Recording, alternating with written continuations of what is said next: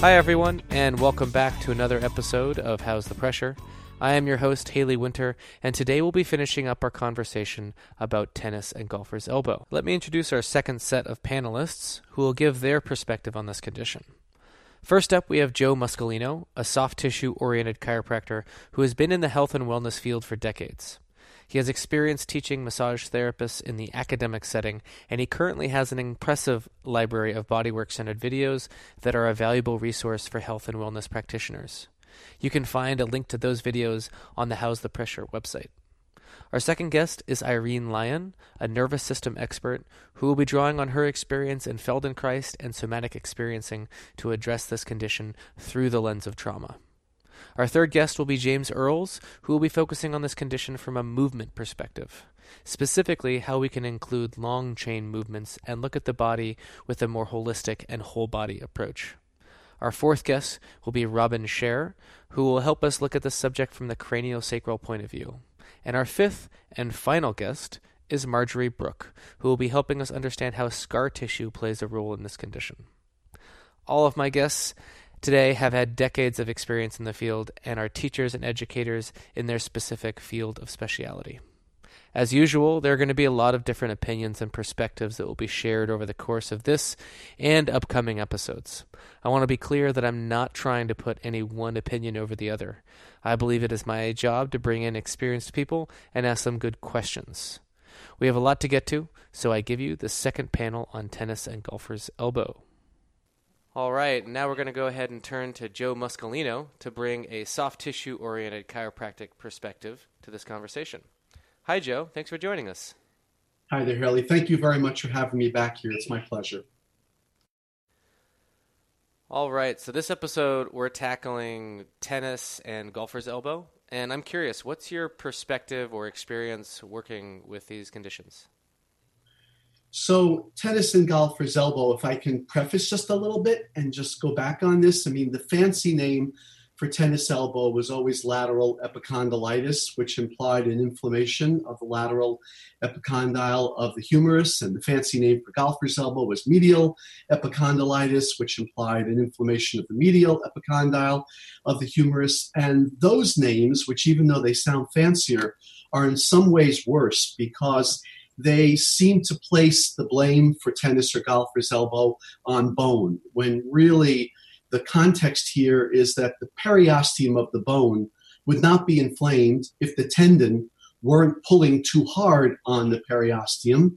And the tendon wouldn't be pulling too hard on the periosteum, most likely, unless the muscle belly, or common flexor belly tendon for golfer's elbow, common extensor belly tendon for tennis elbow, weren't over-contracting, being used, overused, misused, abused in Leon Chaitau's verbiage. So my point here is that tennis elbow and golfer's elbow, first of all, are not elbow joint problems. They're problems of the flexor tissue for golfer's elbow and the extensor tissue for tennis elbow, and that flexor and extensor tissue is across the wrist joint and across the fingers. And even throwing one more step in here, at a certain point, it became understood that there really wasn't necessarily an inflammation anymore in these conditions once they became chronic. So lateral epicondylitis became lateral epicondylosis, and medial epicondylitis became medial epicondylosis. And osis just means condition of, and it's still, to me, bad verbiage because it's still blaming it on the bony aspect.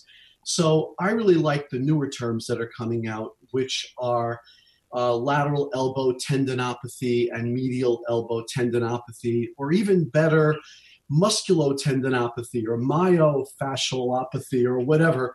So I'm really going way into this background, but I think it's important because it goes to the heart of what is the underlying mechanism of tennis and golfer's elbow. And that usually is that first it's a use-overuse of the muscles in each case.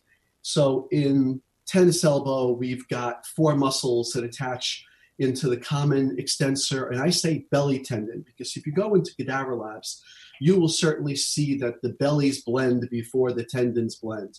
And it's extensor carpi radialis brevis, extensor digitorum, extensor digiti minimi, extensor carpi ulnaris. And those four muscles, their tendons blend and go into the lateral epicondyle of the humerus. There are a couple other muscles that go in the lateral epicondyle of the humerus, but they don't usually blend into that common belly tendon. And on the golfer's medial side, it's going to be the wrist flexor group, flexor carpi radialis, palmaris longus, flexor carpi ulnaris, along with pronator teres, and then in the intermediate level, flexor digitorum superficialis. And there is another muscle or two that goes into that medial epicondyle, but they don't usually blend with that common flexor belly tendon. So that's our orientation on the anatomy structure, which will inform us how to look at this, because if any of those muscles are being used and overused, then they will constantly pull on their tendon and irritate the tendon. So you'll go from usually really first a tight muscle, spasmed, hypertonic, over-facilitated, locked, you could argue short or long muscles. And that's really the first stage of tennis or golfer's elbow, tennis being on the posterior side, golfers being on the anterior side. And then from there, if that's a constant pulling, then you'll start to have the tendon being inflamed. And then if that gets past the acute stage and goes to very chronic, you might see it going to not really having so much of an itis, an inflammation, but now the tissue, the inflammation cycle starts to tampen down, and you end up with really just an irritation, degeneration of the fascial collagen tendinous tissue. And really only it's been somewhat chronic, most likely, will it then start to pull on the periosteum, where a medical doctor or any other physician oriented that way who doesn't palpate soft tissue might look at a radiograph and x-ray and say, oh, I see the periosteum lifting away from the bone and it looks swollen. Now we'll name it for the elbow. So my very long preface is that I would look at the myofascial tissue before I would look in any way at the elbow bony elements. And I would look very simply at trying to bring down the tonicity of the muscles that are involved so that they relax and they stop pulling so much on the tendon. And I would bring down the tonicity by anything from heat to massage to gentle stretching to moderate stretching, etc. And then, of course, if the tendon has become inflamed, one could argue ice, although there's a lot of controversy now with ice. And if we're at the tendinosis stage, then we could argue that we should be doing some type of a perhaps deeper, more invasive, cross-friction-y kind of gua sha, Graston technique to try and bring in an inflammatory cycle, to bring in fibroblasts, to lay down new collagen there. And those are probably that's an overview from my point of view of the manual therapy techniques that either I would look to employ or I would anticipate another manual therapist of any sort, massage therapist, chiropractor, osteopath, et cetera, Ralpher, et cetera, might employ when working with a client who's experiencing tennis or golfer's elbow. And so in your experience, do you find that there have been people who come in either thinking they have tennis elbow or golfer's elbow, or present with similar symptoms, but in fact have an entirely different condition? Well, not too often with these conditions compared to other conditions. Certainly very often they might have tennis, golfer's elbow, and some other condition that might play into it that they might be missing in their own self-estimation, or perhaps another therapist or physician missed. But tennis and golfer's elbow are pretty straightforward and simple, if, first of all, for no other reason, with differential diagnosis, differential assessment, there aren't a lot of conditions that can really afflict the elbow area, because the elbow is a uniaxial hinged joint and it's really stable. So it's pretty rare to have a true elbow joint condition. And as I said a moment ago, tennis elbow and golfer's elbow really aren't conditions of the elbow joint. So when someone has pain around the elbow, it's usually going to be, most often it's going to be those conditions. And they'll usually come right in and point right to either the common extensor belly tendon lateral posterior side by the lateral epicondyle, or the similar for the golfer's elbow. And even though I'm a really big proponent in teaching in my clinical orthopedic manual therapy, the COMT workshops, how to reason through mechanisms of orthopedic assessment tests. And I've done videos that can be 15, 20 minutes long on reasoning through active range of motion, passive range of motion, manual resistance for sagittal plane and frontal plane, joint actions at the wrist, etc., and fingers and all, to figure out for sure with confirmation that you know it's tennis or golfer's elbow. Frankly, when it really comes down to it, if you just place your palpating fingers just distal to the lateral and medial epicondyle into that myofascial tissue there, and you strum perpendicularly across, or just press into it, period. If it's tight, if it's inflamed, if it's irritated, if it's painful, the odds are it's tennis elbow or golfer's elbow, and it's pretty straightforward. And are there any other facts or interesting tidbits you have about this particular condition? Well, one thing I will add is, because normally we think of, let's go with tennis elbow first. And tennis elbow is a bit more common than golfer's elbow, probably because even though there's only 4 muscles that come together on that side, lateral epicondyle, and therefore the tendon width of that common extensor tendon is smaller. So there's more of a concentration of a pulling force.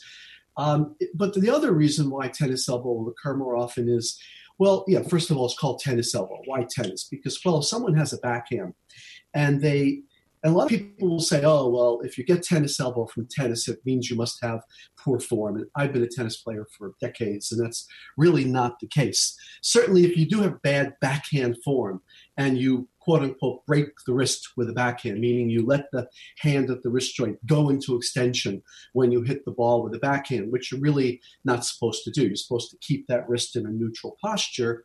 Certainly, if you do extend the hand at the wrist, that will further load the extensor, bellies, muscles, tendons that go to the lateral epicondyle.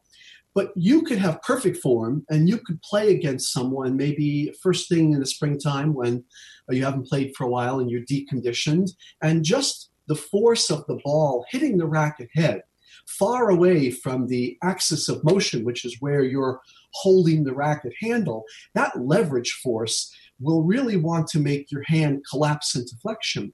So you're really going to have to isometrically engage to stabilize the wrist joint to keep it from flexing.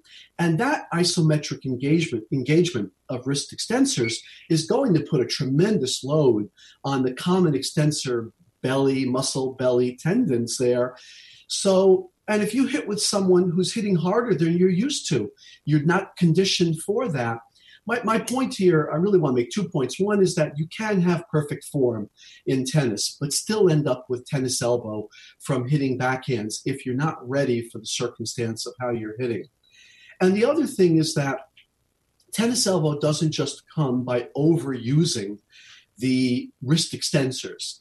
It also comes by overuse of finger flexors, because let's take, for example, well, both of them, the flexor digitorum superficialis and the flexor digitorum profundus. They come from the medial side. One crosses the elbow, the other one doesn't, but they cross on the anterior side of the wrist. And that means that when they go to flex the fingers at the metacarpophalangeal, interphalangeal joints, they also cross the wrist anteriorly. They should make the hand flex at the wrist joint. But you don't make the hand flex at the wrist joint when you're gripping something with contracting those muscles to grip anything from a tennis racket to a doorknob to a quart of milk to a steering wheel to a pen. So what you have to do is stop the hand from flexing at the wrist joint, which means you need to stabilize the wrist joint, which means you need to do it by isometric contraction of the wrist extensors. My point here is that overuse of finger flexors, overuse of gripping things, which seems to have nothing to do with extensors of the hand at the wrist, is another major factor toward tennis elbow. And now, by the way, if you put that back into doing a backhand, you are gripping the racket with finger flexor muscles while you are either isometrically or perhaps concentrically extending the hand at the wrist. So that's a double whammy. But there are a lot of people who get tennis elbow who never pick up a tennis racket in their entire life, and it comes from gripping too much, whether they grip their steering wheel too hard because they have a long commute going into work, or they're constantly moving items, let's say scanning at a grocery store, a cashier, clerk, or anyone that is holding, gripping objects. So my concern here would be that when you are giving someone self-care advice for the postures and movement activities that could be offensive, that could be causing this, because even if you get someone well, if they keep doing the same offensive activities, they will aggravate the condition again. So we need to talk to them about, for tennis elbow, not just wrist extension, but also gripping with the fingers, and certainly gripping with the fingers and flexing the hand at the wrist is golfer's elbow. Yeah, well, it just speaks to your point. It feels like someone could have perfect form, but if they're gripping the racket in between plays or in between times they strike the ball too much, that could itself inflame the tendon, and you could have someone who wouldn't normally get it because they have good form. They would naturally get it because they're overusing it just by gripping too hard. And I even, I hate to go too crazy with this, but there was a study that showed that shoulder impingement syndrome, so we're talking about supraspinatus distal tendon, subacromial subdeltoid bursa, long head of biceps brachii, that the predisposition for that increases when you use a pen that is smaller in diameter, so a narrower pen and a smooth surface, because you have to grip harder. And when you grip harder, you're certainly gripping harder with finger flexors, which means you're also going to be isometrically gripping harder with wrist extensors, but you're also stabilizing up at your shoulder joint. So to me, people that get these very expensive, pens that are very sleek and smooth and made of fancy stone or woods and all, I'm like, give me a good old-fashioned, well, not really an old-fashioned, a newer old-fashioned pen that's wider with a rubber grip at the bottom. So you don't have to grip as hard. And I would tell anybody in their life for any upper extremity problem, when you grip any object, steering wheel, pen, whatever it is, are you holding it with the minimum force necessary? Are you relaxed while you're holding it? Or is it a death grip? And that's really going to lead into a problem for so many areas, from carpal tunnel to tennis or golfer's elbow, up to shoulder joint problems, up to stabilizing your shoulder girdle, and up into the shoulder girdle and neck. So, I think sometimes we have to broaden out our kinematic effects of the kinematic chain of what's going on. And are there any other treatment options that you've heard of for either tennis or golfer's elbow?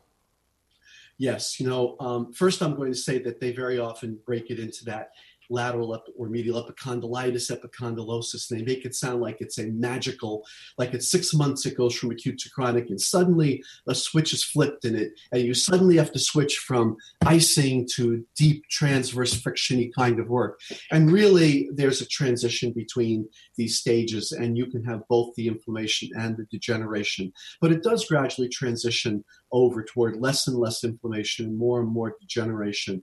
And when that degeneration really is the hallmark of it, I have to say that I've become a very, very big fan of sending my patients, instead of me doing deep crosswork, and I like deep work, but I really don't like doing the kind of deep work that sometimes is called upon for theoretically reigniting that inflammatory cycle and all that, is I like to send people over for PRP injections, platelet-rich plasma injections. There's no artificial side effect. They draw out your blood, they spin it down, they take your platelets, they put them back in the plasma, and then they inject it back into that area.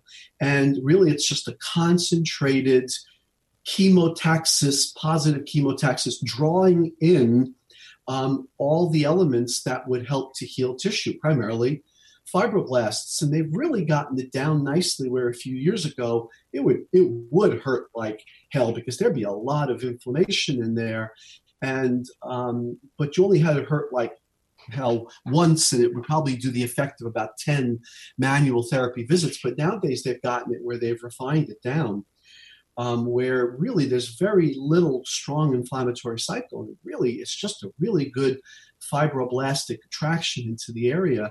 And I've seen patients, and I myself have had PRP injections. So I'm not trying to denigrate our manual therapy techniques. And granted, one PRP injection probably costs about as much as 5 to 10 manual therapy sessions. But I'm a really big fan, if that is in the area of the client, to be able to think about going in and having a PRP injection. I'm not talking about cortisone. I'm not talking about artificial drugs. I'm talking about using the body's natural elements to reignite and stimulate a healing process. All right. Thank you so much for giving your thoughts on this condition. If you listeners are interested in learning more about Joe's work and perspective, you can find him at learnmuscles.com.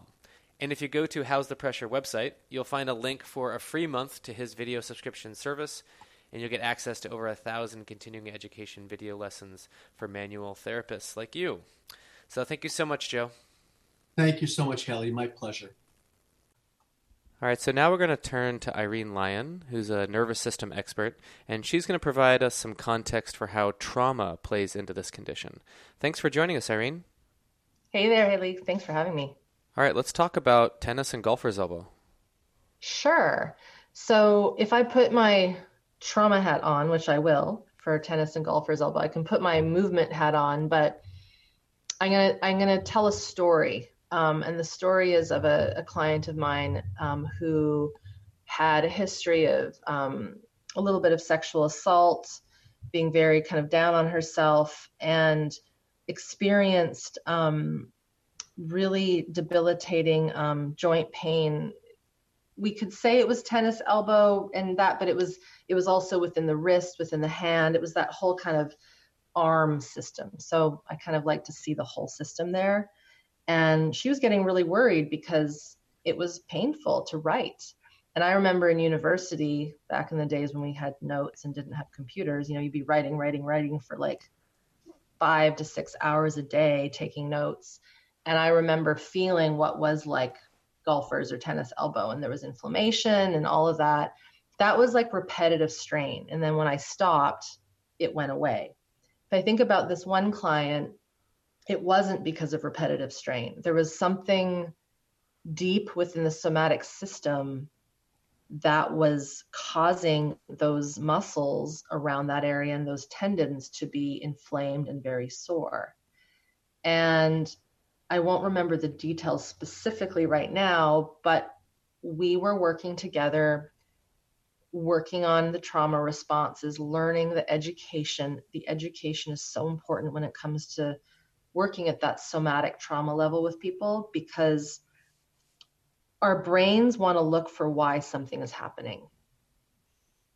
Other mammals don't do that. Human animals are unique because of our higher brain structure, and we're so smart and we're so creative and we can invent all these things, and so we look for that meaning. And so she was learning with me and learning about her nervous system and getting like the deep knowledge and education on board, while also being very good at noticing feelings, sensations, somatic triggers as they were coming up. And what started to unfold as we were actually doing some we call it joint work in the somatic practice and somatic experiencing world, where you're literally, and you can do this on yourself, but the practitioner might just hold the elbow joint, or they might just hold the shoulder joint. And it's not about manipulating or putting pressure. It's just containing and feeling and bringing attention and focus, and really just saying to the joint,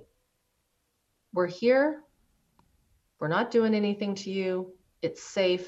You wouldn't say this to the person. It's your intention. Intention is a very powerful instrument with somatic trauma work, because that storage, that strain isn't in the cognitive, it's in the somatic.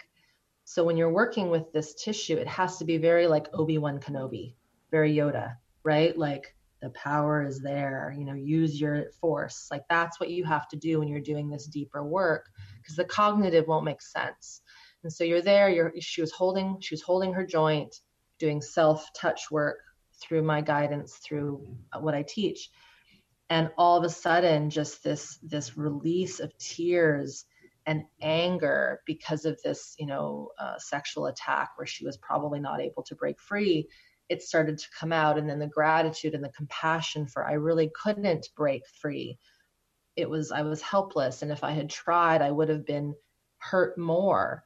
So there was like this whole story that unfolded out of these joints I know you mentioned the elbow, but it was the whole arm structure, shoulder, joint, wrist. And even if we think about the fingers, there are so many joints within the phalanges and the carpals and all of that, and the metacarpals. So it was just like all of the story and the tension was making it such that she had inflammation in her elbows and she couldn't write, right?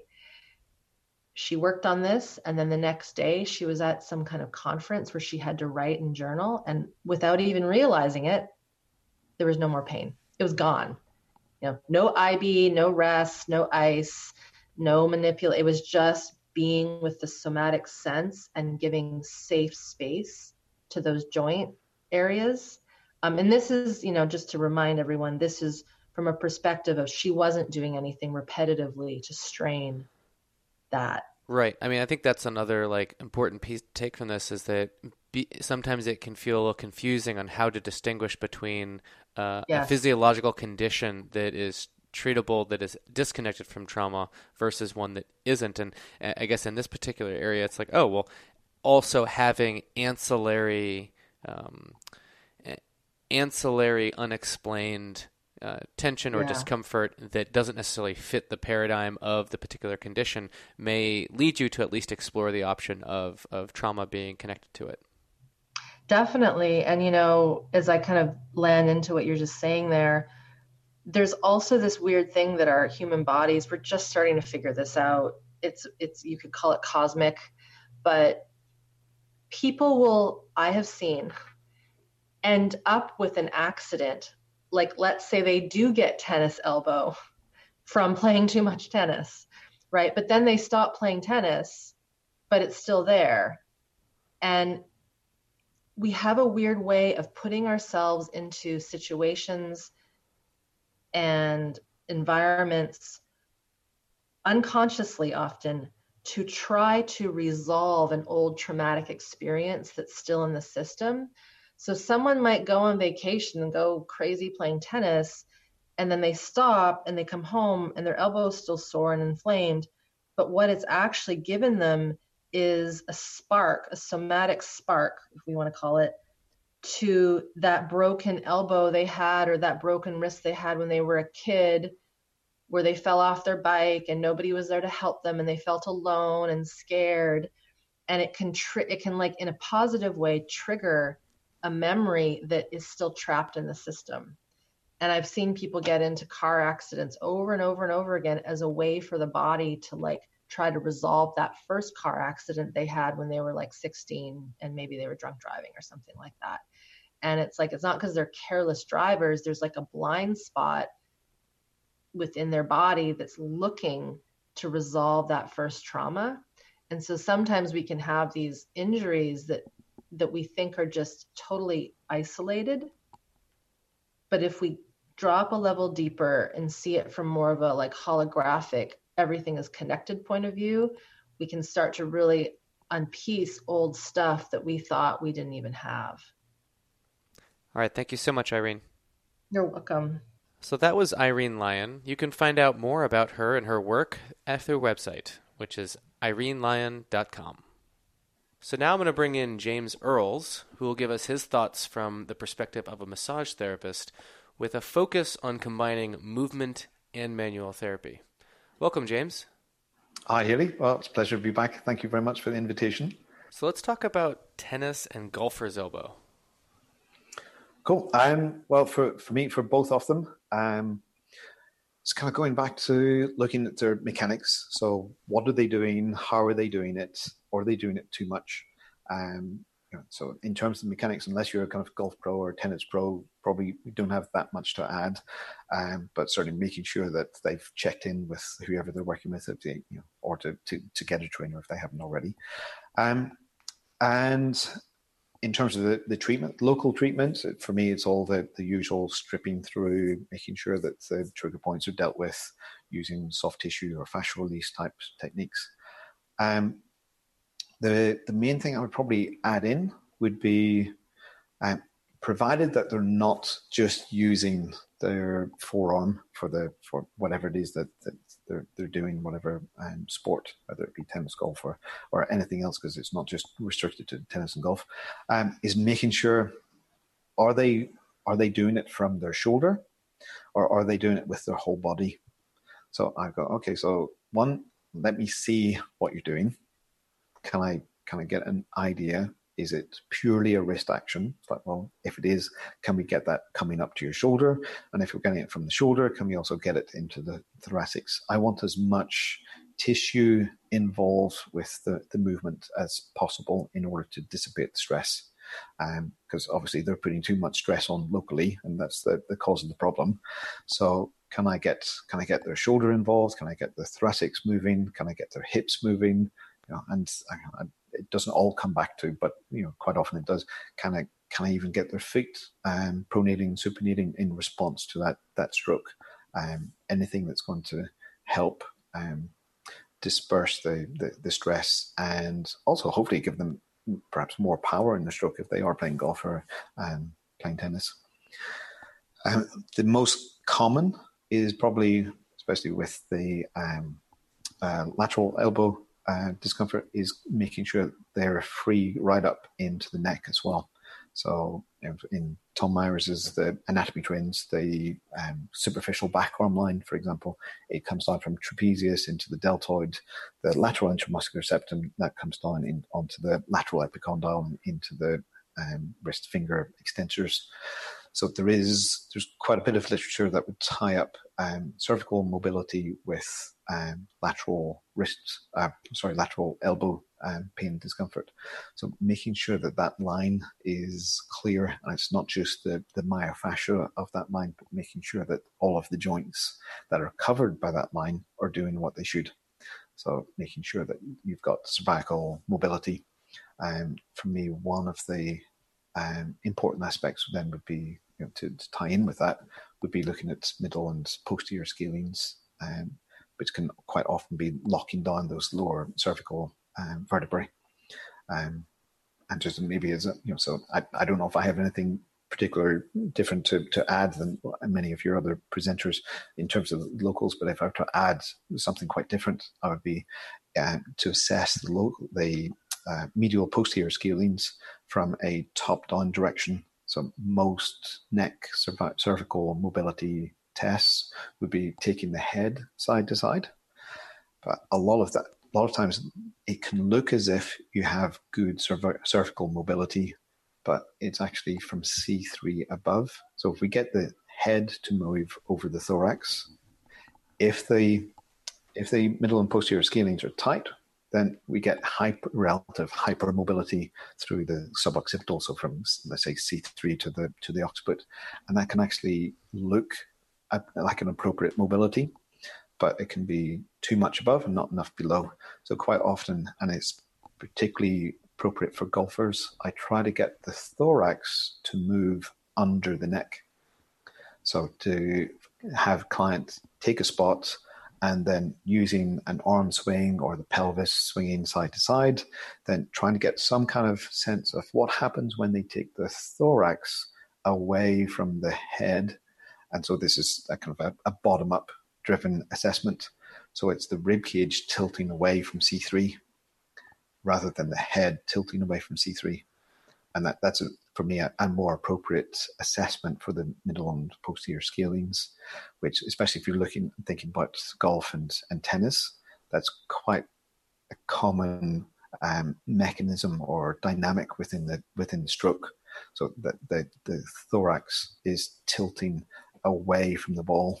So I like to add that in, and it's also then thinking about the techniques. If If we're thinking of a table technique for scalenes, quite often they're cued. You would cup the occiput and take the occiput away from the upper thorax or away from the shoulder. But actually, that could be taking the movement into that C3 to occiput area and not necessarily down into the scalene. So I like to cup around C3 as well as the occiput and make sure I'm taking C3 away from the upper ribs. Right, so that you make sure that you're lengthening the lower cervical, you're opening up this lower cervical vertebrae and perhaps lengthening those posterior scalenes. Yes. Yep. And so that's going to give hopefully a much more even cervical flexibility, both in lateral flexion and also in rotation. Awesome. Thank you so much, James. You're welcome. Thank you. So if you want to learn more about James and his work, you can find out at www.borntowalk.com. Now we're going to bring in Robin Scher, who's going to talk to us from the perspective of craniosacral therapy. Thanks for joining us, Robin. Glad to be here, Haley. So tell me about working with people who are suffering from tennis or golfer's elbow.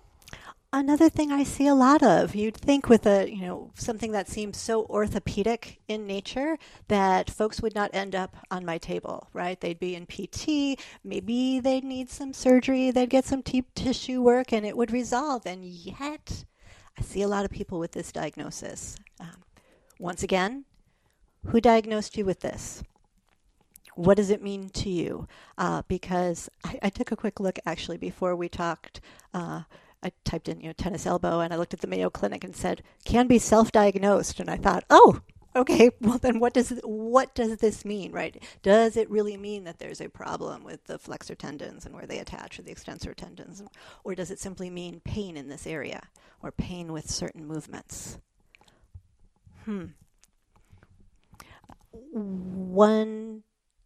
One thing that I have referred folks out for is when people come in and they're diagnosed with, I've had this with tennis elbow and golfer's elbow,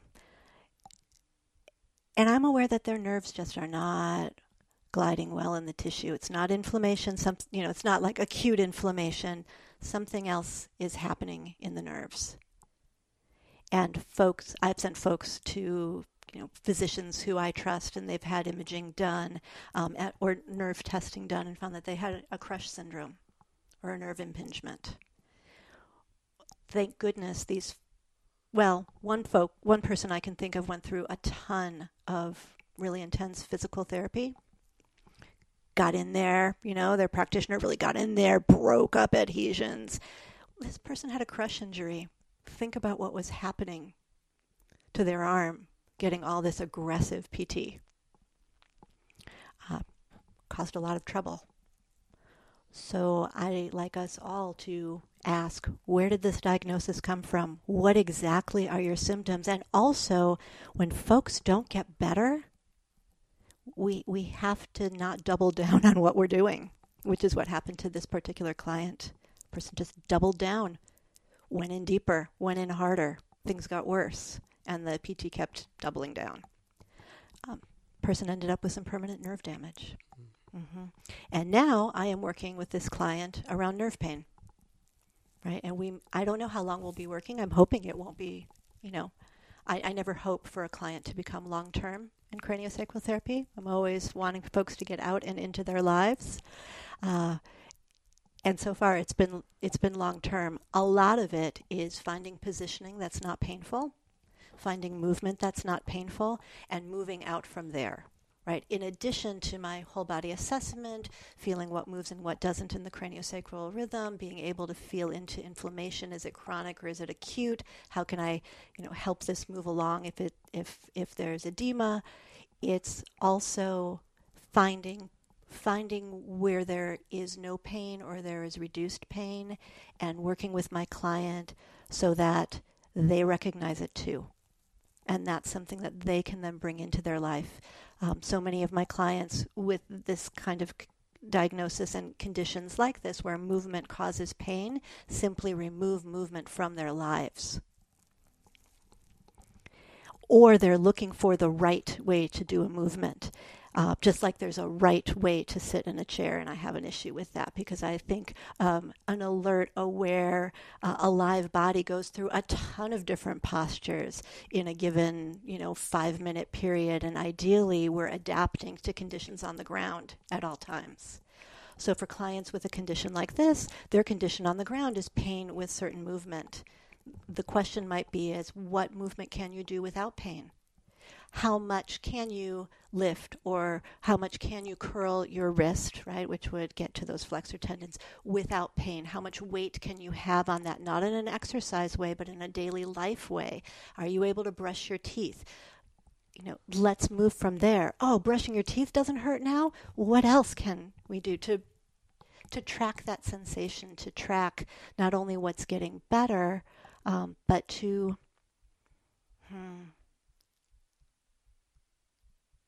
create that sense of curiosity in my client, because I find that conditions improve for clients when they're curious and engaged.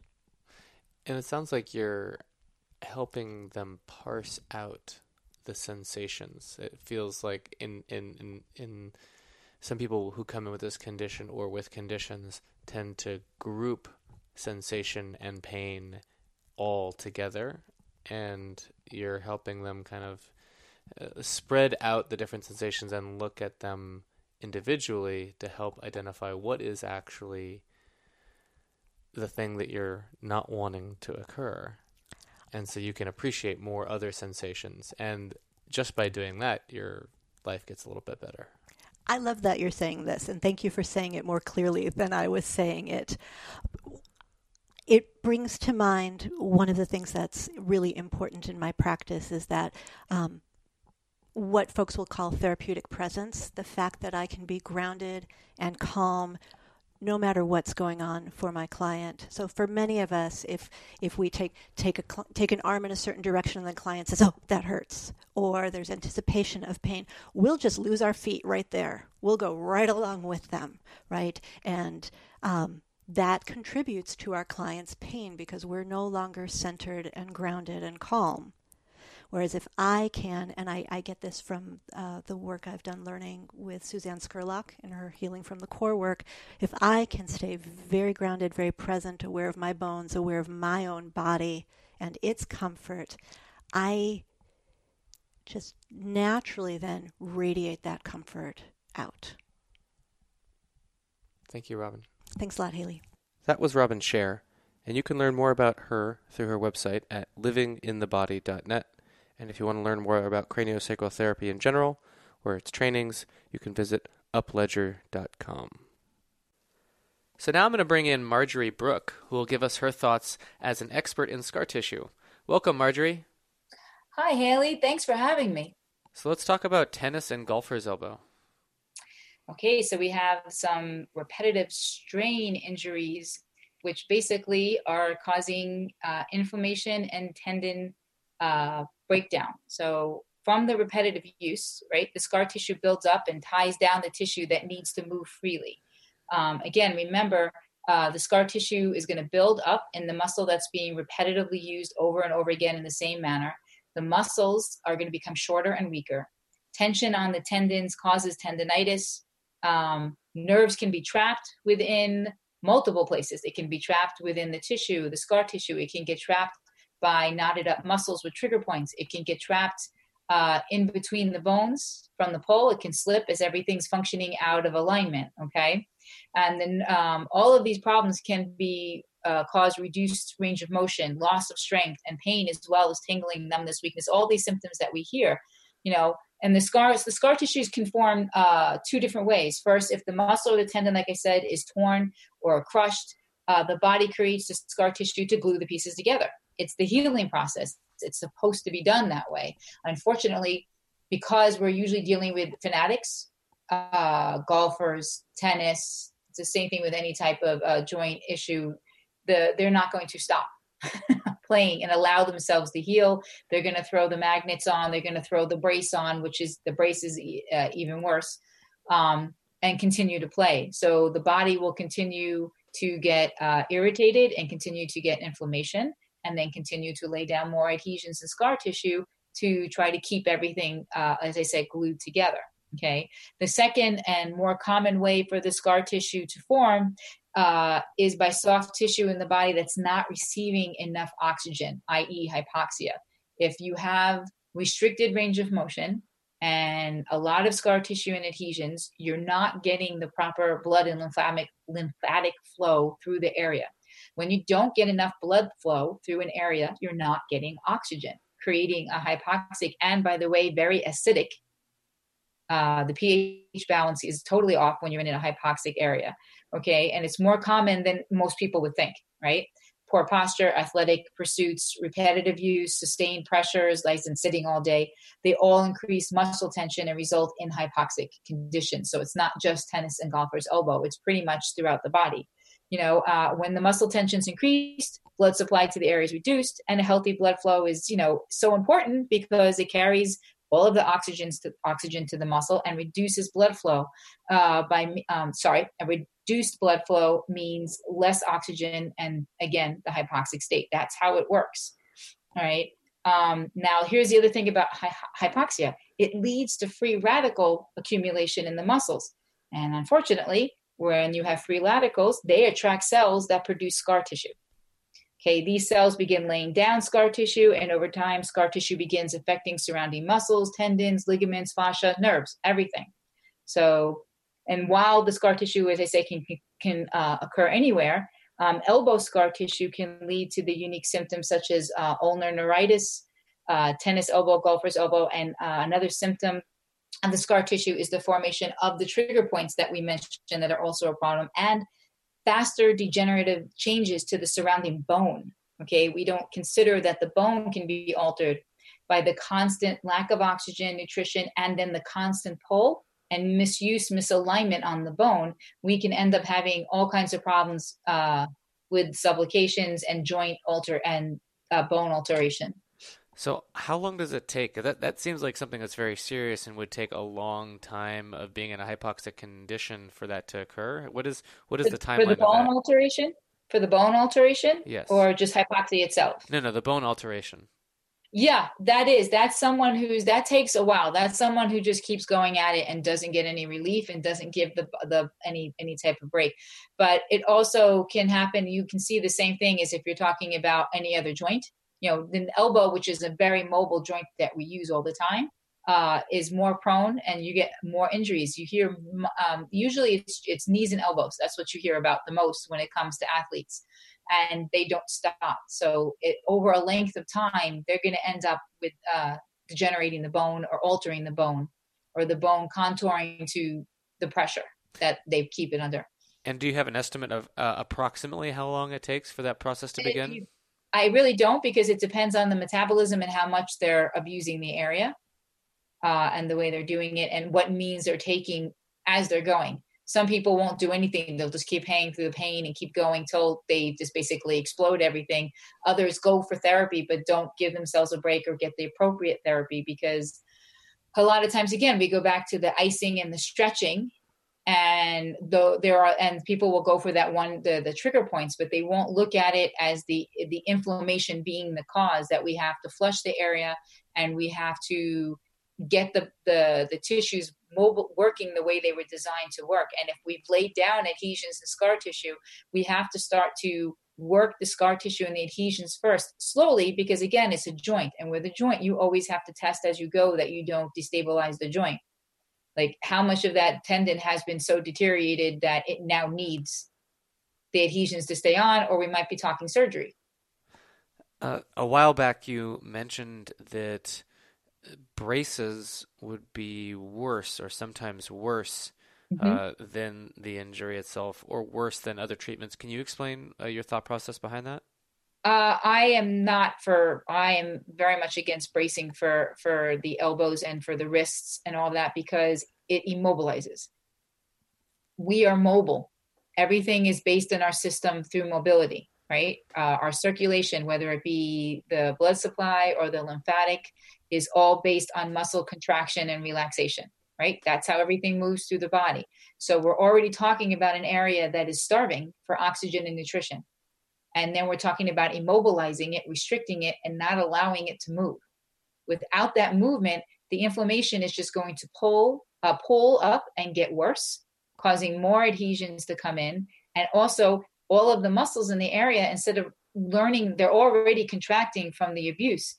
So they're going to get more atrophic, atrophy a little more, and shorten even more, and get weaker even more, right? The whole thing about golfers and tennis elbow is that the tendons have become weak and short, and we need to lengthen, and you're only going to be able to lengthen and strengthen through mobilization. Like, and a lot of people will use the brace as a crutch, and they won't ever take it off. Like, they'll overuse it, overwear it, and that's a problem. And when we talk about brace, we're talking about a brace that holds their arm in a certain position. That's a little different than like the band that goes across the forearm. The band that goes, the band that goes across is pinning down the muscle so that it's not pulling or aggravating the nerve. Some will wear it to try to keep the bones in alignment. But again, that's a crutch. You're not retraining. If you have to wear that band in order to play, you need to take a break from playing. You need to work and give the muscles a chance to rebuild, restore, and recoup from all the abuse. Or you have to find out what it is you're doing when you're playing that caused it in the first place. Is your swing off? Because it's either too much playing or you're playing incorrectly. Golfers especially are constantly working on their swing. Right. And they're, so at least when they're constantly working on their swing, they're trying different positions. Tennis people are not changing their position. They're changing their stamina and the ankles, but the elbow is staying. And it's just, it's too much. And they just won't give it a break. All right. Thank you so much, Marjorie. Thank you. If you want to learn more about Marjorie and her work, you can learn more at marjoriebrookseminars.com. So in past episodes, I've given a little summary after each episode regarding my thoughts and takeaways. But I'm going to switch to do my summary only at the end of part 2 of the condition. That way I can speak to the content and context of the condition as a whole, rather than just the few voices that are on each specific episode. So for tennis and golfer's elbow as a whole, it was really good to hear the separation between these two conditions. Tennis elbow being lateral epicondylitis, the forearm extensors, and golfer's elbow being medial epicondylitis, those forearm flexors. Many of the guests reiterated the idea that we're trying to move away from describing this as tendinitis and more towards tendinosis, or more specifically, as Joe Muscolino puts it, tendinopathy. So describing it as a disruption of the integrity or a degrading of the collagen of the tissue in the tendon. And if treating it as tendinosis, the most effective techniques are cross-fiber friction and eccentric exercises. The key is that the tendon has actually been overused and is starting to break down, and it needs rest and is very controlled strengthening to help build it back up and to return that integrity to the tissue. On that note, it also appears that a lot of the actively engaged work that we do, meaning the manual work when our client engages their tissue, has a large neurological effect as well as physiological effect. It's also worth noting that the tendon isn't getting overused on its own. It requires the repetitive overuse of the muscles of either the flexors or the extensors of the forearm to stress that tendon. So it's a good reminder that none of this happens in a vacuum, and we should all clearly remember to pay attention to the muscles that are pulling on these various tendons when developing a treatment plan. It's also good to hear about some of our guests' successes using kinesiology tape for this condition, as it helps with the tension load that the tendons deal with, and it provides a different type of sensation with movement, which can be very helpful for someone dealing with chronic pain in the elbow region. And the last thing is that it was really interesting to hear about how much there wasn't as much misdiagnosis of this condition as there are with other conditions that we have covered in the past. It's not that we should be flippant with our assessment of any client presenting with symptoms that relate to this condition, but it was good to finally hear us come across a condition that isn't as easily mistaken as other ones. So that's it for my wrap-up, and I really hope you enjoyed this episode. I'll be back in 2 weeks with our episode on carpal tunnel.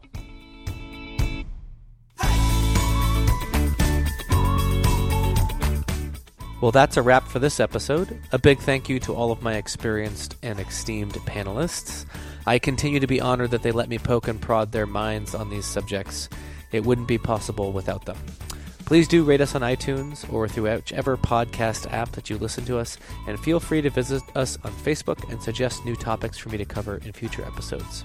Until then, be well.